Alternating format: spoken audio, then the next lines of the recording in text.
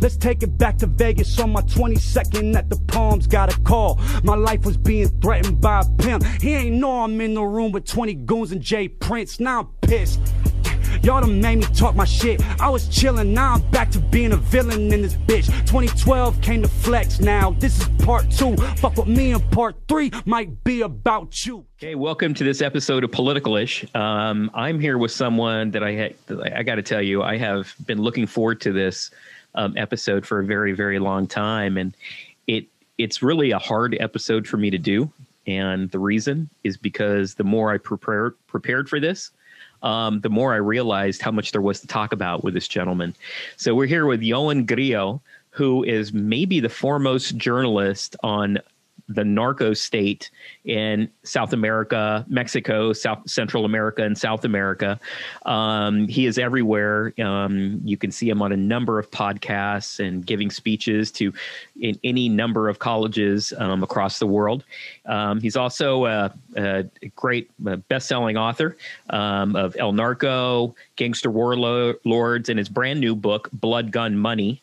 Been living in Latin America since 2001, originally from Brighton, England, which I have some questions about Brighton. That's an interesting, you should do a story about Brighton. Yeah. Yeah, absolutely. Yeah. But we're here with Ioan Grillo. Ioan, it's a pleasure to have you here. I'm honored, honestly. I've seen you on so many other shows, which are much bigger than mine, and the fact that you're on here really, to me, is an honor because this is a very, very important topic, and I don't think there's anyone in the world who is more of an expert on this than you. So thank you for being here. I really appreciate it. Good to be here, David. Yeah, great to chat. Yeah. How did you get from Brighton to Sinaloa? Like, how does a good little English guy like you get from Brighton to Sinaloa? Quite a journey. I left England for Mexico when I was 27. This is in the year 2000. And I wanted to get into journalism, I had the dream of being a foreign correspondent. And I realized then, I talked to other people who got into being a foreign journalist. And one way then, because I get a lot of people asking now, like young journalists asking now, how do I get into this? What's the way to, I want to do this stuff. And the options now are more difficult. But at the time, there were quite a lot of English language newspapers around the world. So I got a job in Mexico City at a paper called The News in Mexico City as a way to start doing reporting. So I was 27. I'd already spent a bit of time traveling and been around and had various adventures and kind of mishaps growing up and stuff. But arrived in Mexico at 27, so year 2000, really started working in 2001. And right away, I kind of, before I left, had more of ideas, thoughts about the kind of what was happening in the last century in Latin America. So I was thinking more about what I'd seen in the movie Salvador by Oliver Stone, where they have the character James Woods, is this kind of crazy photographer running around with the guerrillas, avoiding the military soldiers and stuff. These are the kind of fantasies I had. But when I arrived, I realized that was kind of last century. That had kind of gone. That kind of guerrilla military dictatorship dynamic was more last century. And right away, I just fell right away into the drug beat. Partly because I grew up around a lot of drugs in Brighton, the Brighton area, which we talk about. It's a big drug-taking place. Had a few friends who died of heroin overdoses. A lot of drug culture growing up. So for me, it was very interesting right away to make that link between being from a drug-consuming place and the drug traffickers, the drug producers. But also it was like a big riddle, like a big mystery, like who are these guys? Why do I hear their names in songs? How come they keep escaping? How come this guy, just as I arrived there, El Chapo Guzman escaped from a top security prison. It's like, who are these people? And it just went on from there. I planned to be in Mexico a couple of years, and now it's been 20 years, and I'm still here. You still live in Mexico City, right? Yeah, still live here in Mexico City. Yeah. I've heard you speak Spanish, man. I'm not worthy. This bloke from Brighton blows me away. I was very impressed. Very impressed. Did you learn that quick? Well, I originally learned it in Spain. Before I even came to Mexico, I lived in Spain for a year. And so I originally learned the oye, tío, pero coño, tío, una cerveza, tío. You know, that was the Spanish I learned. And in fact, when I very first arrived in Mexico, on my second night in Mexico, I went to this party in a neighborhood called the Moctezuma in Mexico City. And it was just like, all these people, in a totally different world from Spain, obviously. And, people come and saying, okay, on the way, que paso way, vamos a chupar chela way, vamos a fumar mota way. And it was like totally different, right away, flipping between there. But yeah, I mean, it's a beautiful language, and I think it opens up so many doors because you've got a whole continent here, with Spanish and Portuguese. So that was 2000 that you went to Mexico City, and your first book, Narco, came out in 2011, right? Yeah. So that means that you must have immersed yourself pretty quickly in that underworld. Is there a difference between a narco state and a cartel? Are they interchangeable, or is there a tangible difference? So the cartel kind of refers to the organization. The word originally came out of Colombia. Back in the 80s, OPEC was big in the news at the time, the oil producing and exporting countries.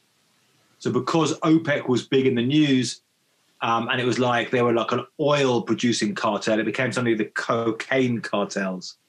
Now, it's not totally clear if it was really invented by the Colombian traffickers, like we're a cartel, or if it was invented by the DEA agents actually saying in their stuff, this is a cartel, this is an organization. Certainly, I think in some of the cases in Mexico and some of the early cases, like the Guadalajara cartel, I think that name was given to them by DEA agents at the time. So this is the Guadalajara cartel. That's what we're going to call this organization. But then over the years, the name has become more and more common and used by the gangsters themselves. So these days, forward 35 years, you've got so much territory in Mexico marked out by different cartels. So you have the Gulf Cartel controlling a bunch of territory just south of Texas in Tamaulipas. You've got them controlling a bunch of territory. Then you've got a very clear border, and then it becomes the Northeast Cartel. And that's what they call themselves, and this is how they define. The narco state is when you can kind of people refer to like a state, like a government captured by drug traffickers. And that's a bit more of a controversial term.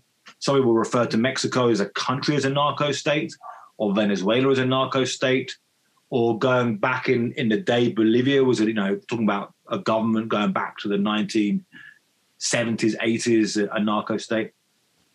Okay, that's helpful. So cartels exist in narco states, but whether a narco state is a narco state or not, that's something that, people can argue over, right? But it can also be taken pejoratively by whoever that's being aimed at. It's interesting, though, that cartels, it's like a nickname, Did you give yourself the nickname, or did somebody give you the nickname, right? So we're not sure if the DEAs began to call them cartels or they called themselves cartels after OPEC, right? Yeah. I mean, it was around that time. So it was, like, if you look at some of the statements from Pablo Escobar, and I met his son. I've met his son, who's an interesting character, who's a public figure, really, his son now, and talked about the experience. He was 17 when his father was killed. But Pablo Escobar, back then, how he made these statements, cocaine's the atomic bomb I'm going to drop on the United States and these kind of things. So he had these whole, these kind of discourse of, so it wouldn't surprise me if it was Escobar or the Medellin traffickers. Yeah. Like we're as big as oil. Yeah, we're exactly we're as big as oil. We're a cartel. I like that. That's not bad. But narco states, I mean, there's certainly questions about it. When in Mexico, when you have the former public security secretary, who was in the administration of 2006 to 2012, from Mexico, is currently in the United States on drug trafficking charges. So, in fact, the president now said well, if he was involved in drug trafficking, it was almost like it was a narco state. So the president now himself was like using this word narco state about Mexico, but saying the last government was like a narco state, and I'm not. I'm not. Yeah, I'm the enforcement state. So, so how does a guy? How do you? If you're, get a little from Brighton, still have the accent. How do you? Like, do you call a guy? Like, how do you get involved? Like, how do you immerse yourself in that life? Like, where do you, I mean, I'm assuming they're not listed in the phone book in those days. Like, how did you do that? What did you do? And how did you gain their trust so that you could get in there to write these stories? I'm really, really curious about that. Yeah, sure. So it's a very long process. And like a lot of things in journalism, you've got to work, hard and a beat a lot of years. So I started working in Mexico in 2001, and first of all, would do these, I might do stories, these early stories about crack cocaine in Mexico City and stuff, and then connected then to a legendary Mexican journalist from Tijuana called Jesus Blanconelas, who's now passed away, but he survived the shooting. He survived 4 bullets in Tijuana. I used to call him a lot, and he had these funny comparisons that he was a sports journalist before he became like a narco journalist. So he'd make these baseball comparisons. So I'd phone him up and say, Jesus, who's this drug trafficker they've arrested? And he'd say, he'd call me Grillo. So my name, Grillo is how I pronounce it growing up, but Grillo he'd call me. So Grillo, that guy they arrested, he'd be like in the minor leagues. And I'd be like, who about this guy? This guy, Miles Zambada. And he'd go, Miles Zambada, he'd be playing for the New York Yankees. So, that was the code. Yeah, that was the kind of comparisons he made. So I know, so I started, getting in touch and getting things. And then there was a period in 2004 to 2005, and I was actually got a job working for the Houston Chronicle. So, you've got Houston roots there. Yeah, my relatives are there. Yeah, Houston Chronicle. I started writing from Mexico for them alongside a bureau chief in Mexico, a guy called Dudley Outhouse, who's a legendary reporter. And around then, a bunch of bodies started turning up in the city of Nuevo Laredo, over the border from Laredo, Texas. Sure. So I flew up there about 6 times over this long, hot summer, and started, trying to find out what was going on there. And that really was the beginning of when things started going really crazy in Mexico with the violence. Because what we saw there was the cartels were not only fighting like they used to with guys with shaved heads and tattoos and like pistols and knives. This was like guys in military gear and bulletproof jackets and helmets and radios and AK-47s and AR-15s. And that was because one of the cartels there, the Gulf Cartel at the time, had recruited these former military guys, the Zetas, who were guys from the Mexican Special Forces military. And they were fronting off against the Sinaloa cartel, who began sending in these gang bangers, these gang type guys. And you started seeing, real piles of bodies. So if I Ioan, if I can just go back there. So the Zetas, right? Those were the good guys that were fighting the bad guys, right? But then they all left the good side and went to the bad side. Exactly. Right? Yeah, exactly. And so they were recruited by the Gulf Cartel? Yes. So a guy called Osel Cardenas, who was a Gulf Cartel boss, he has a nickname, the Friend Killer. So apparently he killed his friend. That's a tough. Don't get invited to those dinner parties. The Friend Killer. The Friend Killer. I think he killed his friend because he liked the friend's wife, is the story. Okay. So he recruited these guys, and they had these radio codes they'd use in the Mexican military. So Zeta is obviously the Spanish letter Z. So they would say, in the Mexican Special Forces, they'd have these Zeta codes, Zeta Uno.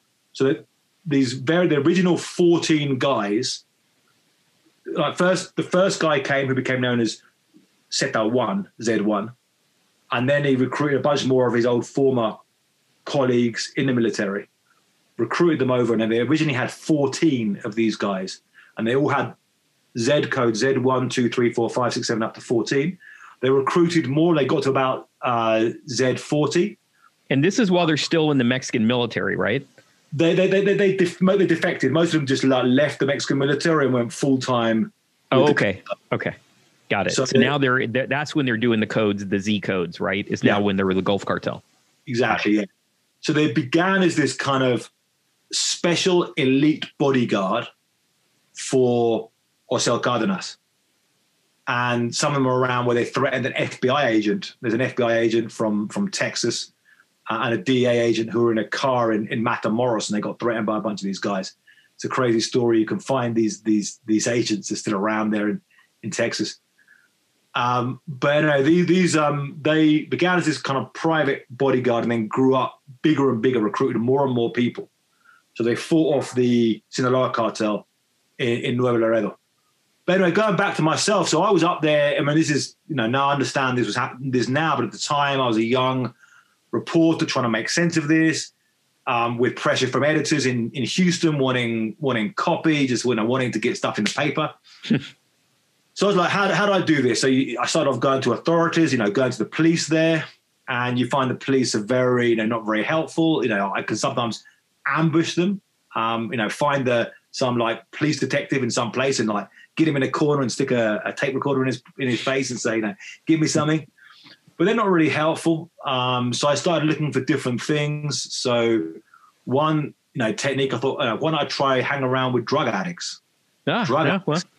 Must know something about drug dealers. And like I said, I grew up in Brighton. There's a lot of degenerate drug addicts. So I kind of know so I started going to these rehab centers and hanging out with, which a lot of them are very Christian evangelical rehab centers there, and then trying to find people there who had experience dealing, who knew cartel stuff. And then also then met this is going back those days, I met a guy who was a hustler in Boys Town, what's known as Boys Town, Nuevo Laredo. Oh, there is? Yeah, big 4 blocks by 4 blocks prostitution area. Oh, okay. And known as Boys Town. Yeah, okay. It's not a gay. It's prostitution. And he was somebody. He was he knew a lot about the Zetas and the organizations and stuff. Then I started heading into prisons. Started kind of going into the jail there, trying to talk to inmates. And I mean, while I was doing this stuff was escalating. So I interviewed one guy who was a guy called Alejandro Dominguez Cuello, who was head of the Chamber of Commerce at the time. And then he became the police chief. And 2 weeks after I interviewed him, he swore in as the police chief. And they asked him at the time, they said, are you scared? He said, no, I'm not scared. It's the corrupt people who are scared, should be scared. And then 6 hours after he gave that statement, he was shot dead. And that was like one of the weird signs of like, wow, something really strange is going on here. This is not like before. We've had drug trafficking for a long time, but something weird is going. There's rumblings here of this thing's going to get really out of control. And then there's the kind of so the years went on. I mean, now that's 15 years ago. As the years went on, found more and more ways, connections with people in these areas, to be able to go up to the mountains, to Chapo Guzman's village, to meet members of his family, to meet other family members, to meet active cartel members when they're still outside and operating, people in prison, and also traveling around Latin America as well, talking to other gang members. So, so if I'm a cartel member or if I am a cartel leader, like, what's the benefit for me to talk to you? Because don't I risk that you're going to blow my cover, that you're going to blow my operations, that you're going to give away some of, the state secrets here? Like, why would I want to talk to you? Yeah, some of them, like, there's a lot of different levels of gangsters. So, I mean, like, there's so many different stories. So sometimes, I get people contacting me saying, like, Some of them are like out. The people are out the game. They've been out the game for years. Some of them have got ideas. They want to write their own books. They want to become like they see kind of stuff, and they see, oh, well, how come this gangster wrote his book and got a film made about him, and now he's kind of become, because that happens. You get a lot of ex-criminals, making money that way as well. Some of them are kind of contact, and they're like, or they're in prison. I've and contacted by people in prison in the United States, and they're sitting around with nothing to do, for hours and hours. And so it's like, contact a journalist. Can we maybe what can I talk about my story? Some of them have phones in their prisons still. They have and even in US prisons have phones and internet, so they can still hook up and talk to you and stuff. Some of them phoning into prisons by phones and then going and visiting. And then you've got active cartel people in Mexico. So I think that's you're really asking about. So they have a lot. Some of them in certain areas will have journalists on their payroll. Yeah, local journalists on their payroll. Now there are reasons for this. Journalists for them are useful. They are in these scenes. They're like eyes and ears that can be there on the streets for them. So they have a way of you have a photographer on a scene and can be phoning up and giving information to the cartel if it's a military raid or military operations or that kind of thing. They also extremely violent and bullying of Mexican journalists. So for a lot of Mexican newspaper editors, Mexican TV stations, Mexican radios in these smaller towns, not so much in the capital of Mexico City, but in Sinaloa, in Veracruz, in Tamaulipas, in Guerrero, in Michoacan, in all these places, they're under a lot of pressure, being bullied very hard by the cartel people, phoning them up, telling them to print stuff, not to print stuff. So they feel that they want to have an edge in the paper, in controlling the news. Now, some of them actually, when they kind of want to talk or look at kind of TV and stuff, they want the name of their group kind of out there. Okay. They quite have a certain level of pride of their group being out there. So you get funny situations, because you say you talk to them from one group and they're like, no, we're much crazier than they are. I even remember when talking about the gang members, when Trump used to name check MS-13 gang. Mm-hmm. And I was in Honduras and I talked to a leader of the opposite Barrio 18th Street gang about this, about him calling them terrorists, the MS-13. So what do you think about the fact that he calls the MS-13 terrorists? And he was like, you think those guys are crazy? We're much more crazy than those guys. So I guess the bottom line, Ioan, is that even cartels have PR plans and messaging, right? Yeah. They got their PR game and their messaging, and they got to. That's pretty amazing. I never really thought of it that way. The other thing is, when you do film or when you do interview any kind of gangsters, you've got to be very protective of not giving information away. Now, actually, when you talk to them, if I talk to a cartel guy and I say, talk about people you've murdered, talk about what it's like for you, talk about how you got into this as a kid, talk about what your ideas of escape are, these kind of things. It's a lot of information. It's kind of fascinating information for the outside world. But actually, that's not giving away things that really hurt them. That's not giving away real, operational stuff. What they're really concerned about is, names of corrupt officials they work with, addresses of safe houses, these kind of things. So how much of, let's take one, for example, El Chapo. How much of El Chapo's fame was based upon this type of PR and messaging and just his gangs getting his name, his folks getting his name out there in the press a lot? Yeah, that's a great point. I mean, it was kind of like a snowball effect with El Chapo. So with El Chapo, there's really a mythology around El Chapo Guzman. Now, he's without doubt the most famous or infamous drug trafficker that's come out of Mexico ever. I would say he's in the three most infamous gangsters of all time, really. Your Al Capone, Pablo Escobar, and El Chapo. There's no one else really, I think, on that level of infamy. So, but he's not necessarily the richest drug trafficker in Mexico. And that's very, very hard to know. He's not necessarily the drug trafficker who's killed the most people. He's not necessarily the drug trafficker who had the most hitmen under his command, but he had the most infamy. Right. So now, why was that? Now, like, he escaped from 2 top security prisons.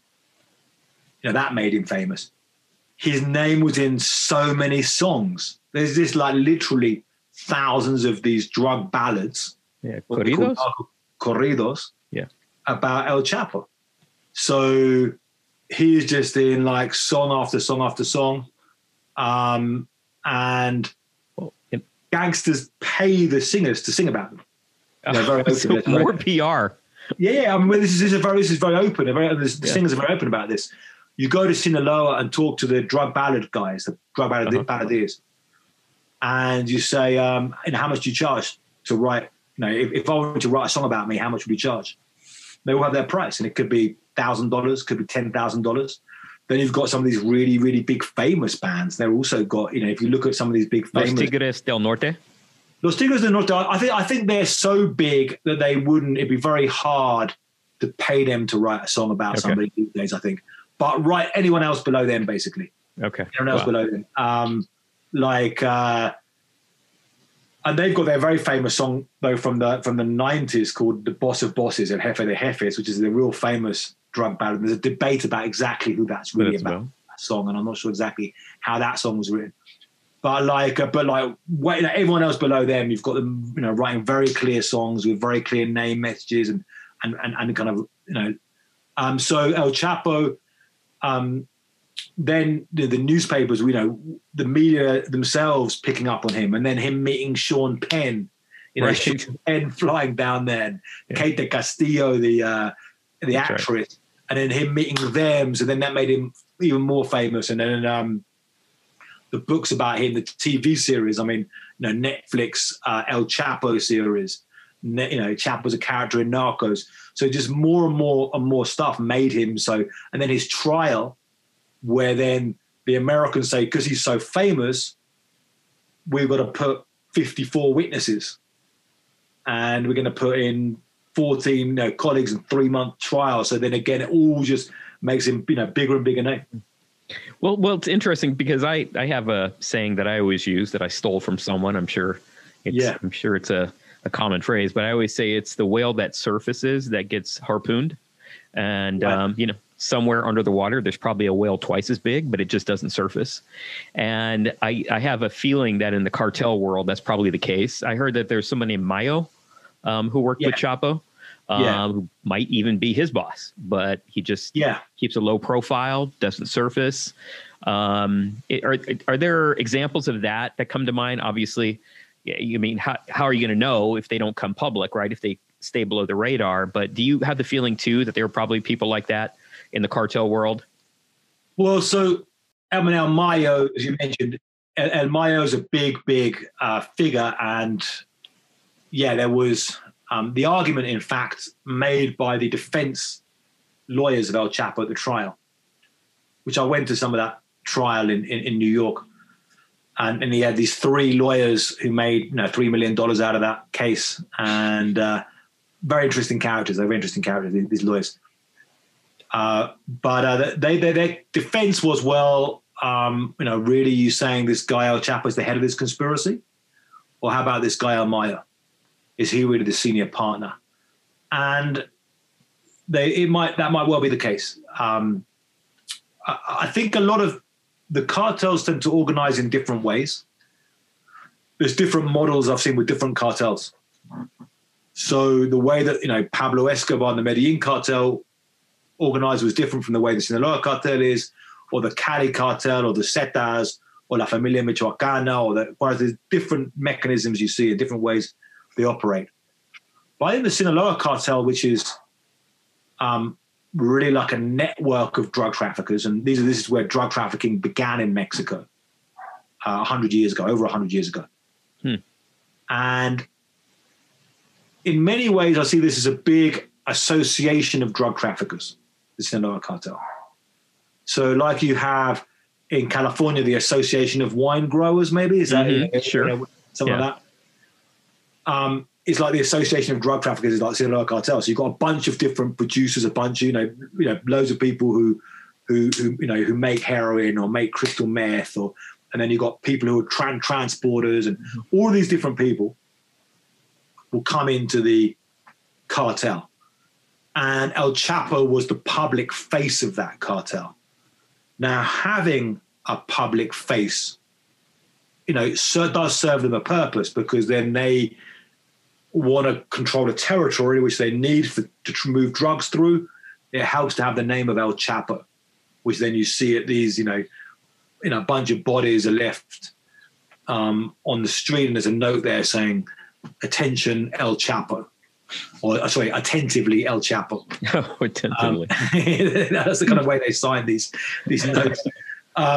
So then you have that kind of public face. Now, other figures as well. For a while, like there were so many of these big names we knew about. Who's running the Juarez cartel? Who's running the Gulf cartel? These were all these kind of names, and there's a big list made of going after them. Over various years, most of these guys were imprisoned or shot dead. So nowadays, we don't really know a lot of who's running these cartels. So there's definitely whales there we don't know about right now. I mean, who really is running the Juarez cartel now?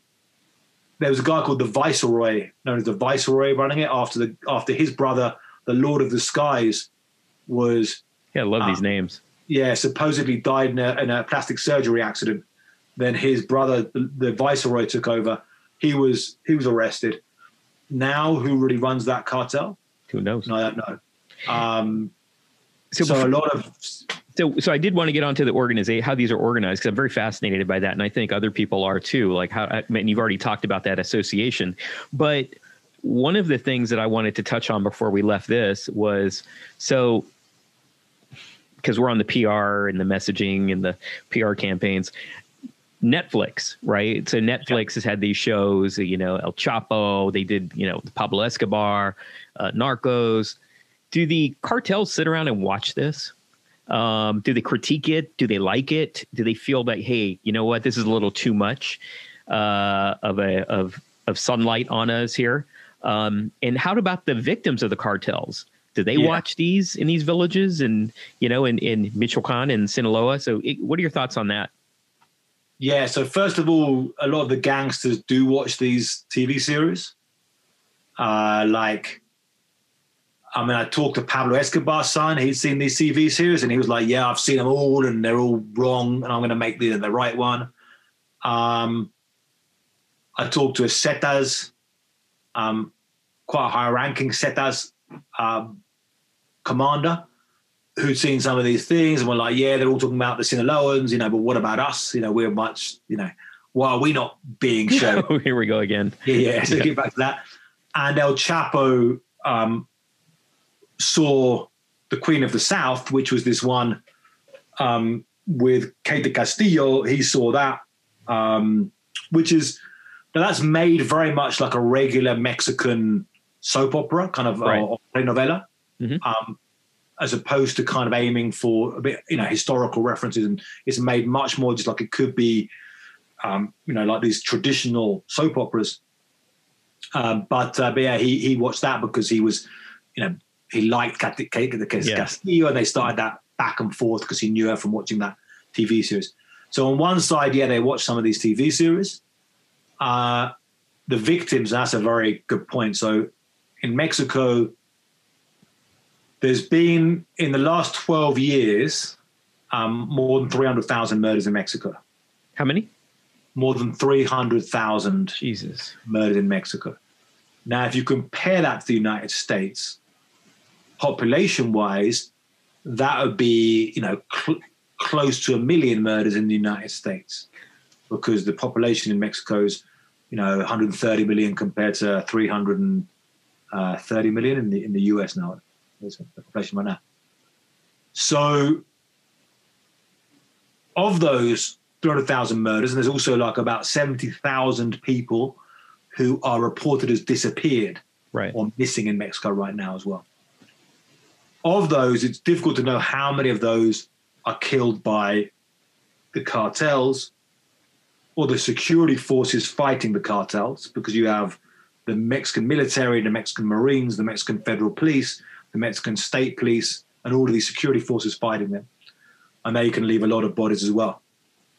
So it's hard to know the exact number, but there were some estimates made in certain years that about 2/3 of the deaths in Mexico are caused by this conflict in some way.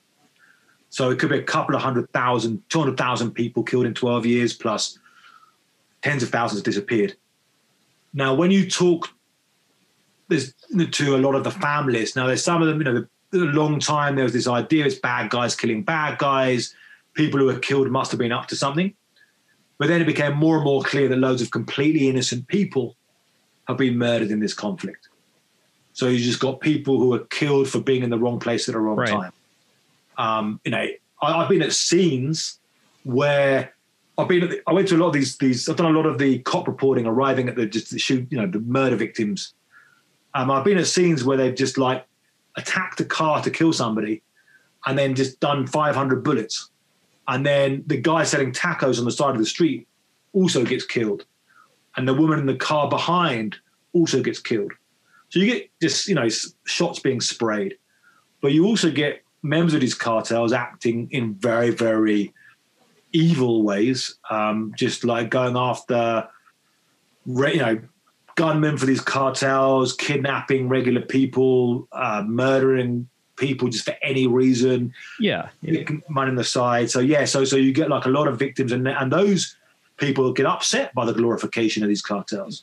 I mean, that I think I feel for them, because I don't know if Netflix takes any percentage of the money that they make off of these shows like Narcos and Pablo Escobar and says, hey, we're going to send this to a fund to help the victims, right? For the families. Because, kidnapping's a big deal there too. And those people haven't done anything. They're just associated with someone who's suspected, because cartels don't have courts. It's like, you're guilty. So I have problems with the glorification that a lot of these companies make, and the money that they make off of the death and misery of some of these poor innocent people down in Mexico. I just haven't heard many people talk about it. Yeah, no, it's certainly an issue. And like there was, there's various, particularly these groups of mothers. That's one of the strongest voices of victims, are the mothers of people who have been killed or disappeared.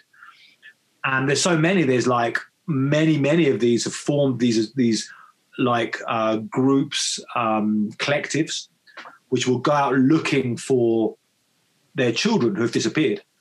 And I talked to one mother, for example. I've talked to many of these, but one mother, for example, in the state of Veracruz, whose son worked in Veracruz is a big port in Mexico, and her son worked in customs in the port. So it might have been that he was targeted for some reason because, he didn't allow something to go through or something, or who knows. But anyway, he was in the house with his girlfriend, in his girlfriend's parents' house. A bunch of guys with guns just came in and were like, you're coming with us. And he was in his 20s at the time, like 24. Took him away. And the mother just no information, could not find him.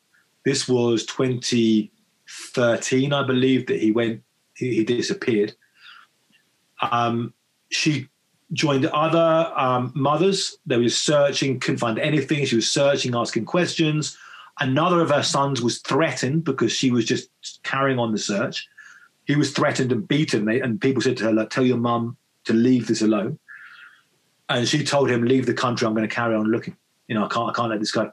Because she's got no closure. She doesn't know. Yeah. She's always got the idea, is he still alive? Is he still somewhere being held in a safe house somewhere? What's happened to him? I can't let this go. So she carried on and on. And then there was on Mother's Day, they were marching, and a guy drove up in a car, and he said to them, check this out, and gave them like a map, a drawn map. And they said, here's where some bodies are buried.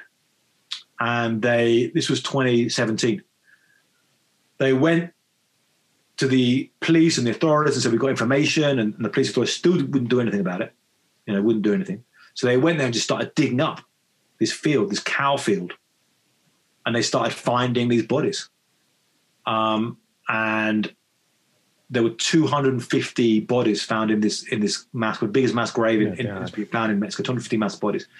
And this backs onto a regular housing area in like a housing estate of kind of middle-class houses. And in the houses, as they were unearthing the bodies, the stench of the bodies came, and they complained in the house, we've got our kids here. And that was 2017. I interviewed her that year when they'd found it, and they were doing DNA comparisons. And finally, 2 years after that, in 2019, it was confirmed her son was among the bodies in that mass grave. Oh my God. So yeah, people like that, and you ask them, what do you think about these TV series? Or other things. But I think generally their anger actually is more towards the Mexican government. Veo las luces de la perla desde Panamá. La noche me sirve de sábana. Brillando en clave morse y me invitan para allá. La noche me sirve de sábana. Un camino hecho de estrellas, semáforo la luna. La noche me sirve de sábana. Salí a las 7:30 y voy llegando a la 1. La noche me sirve de sábana.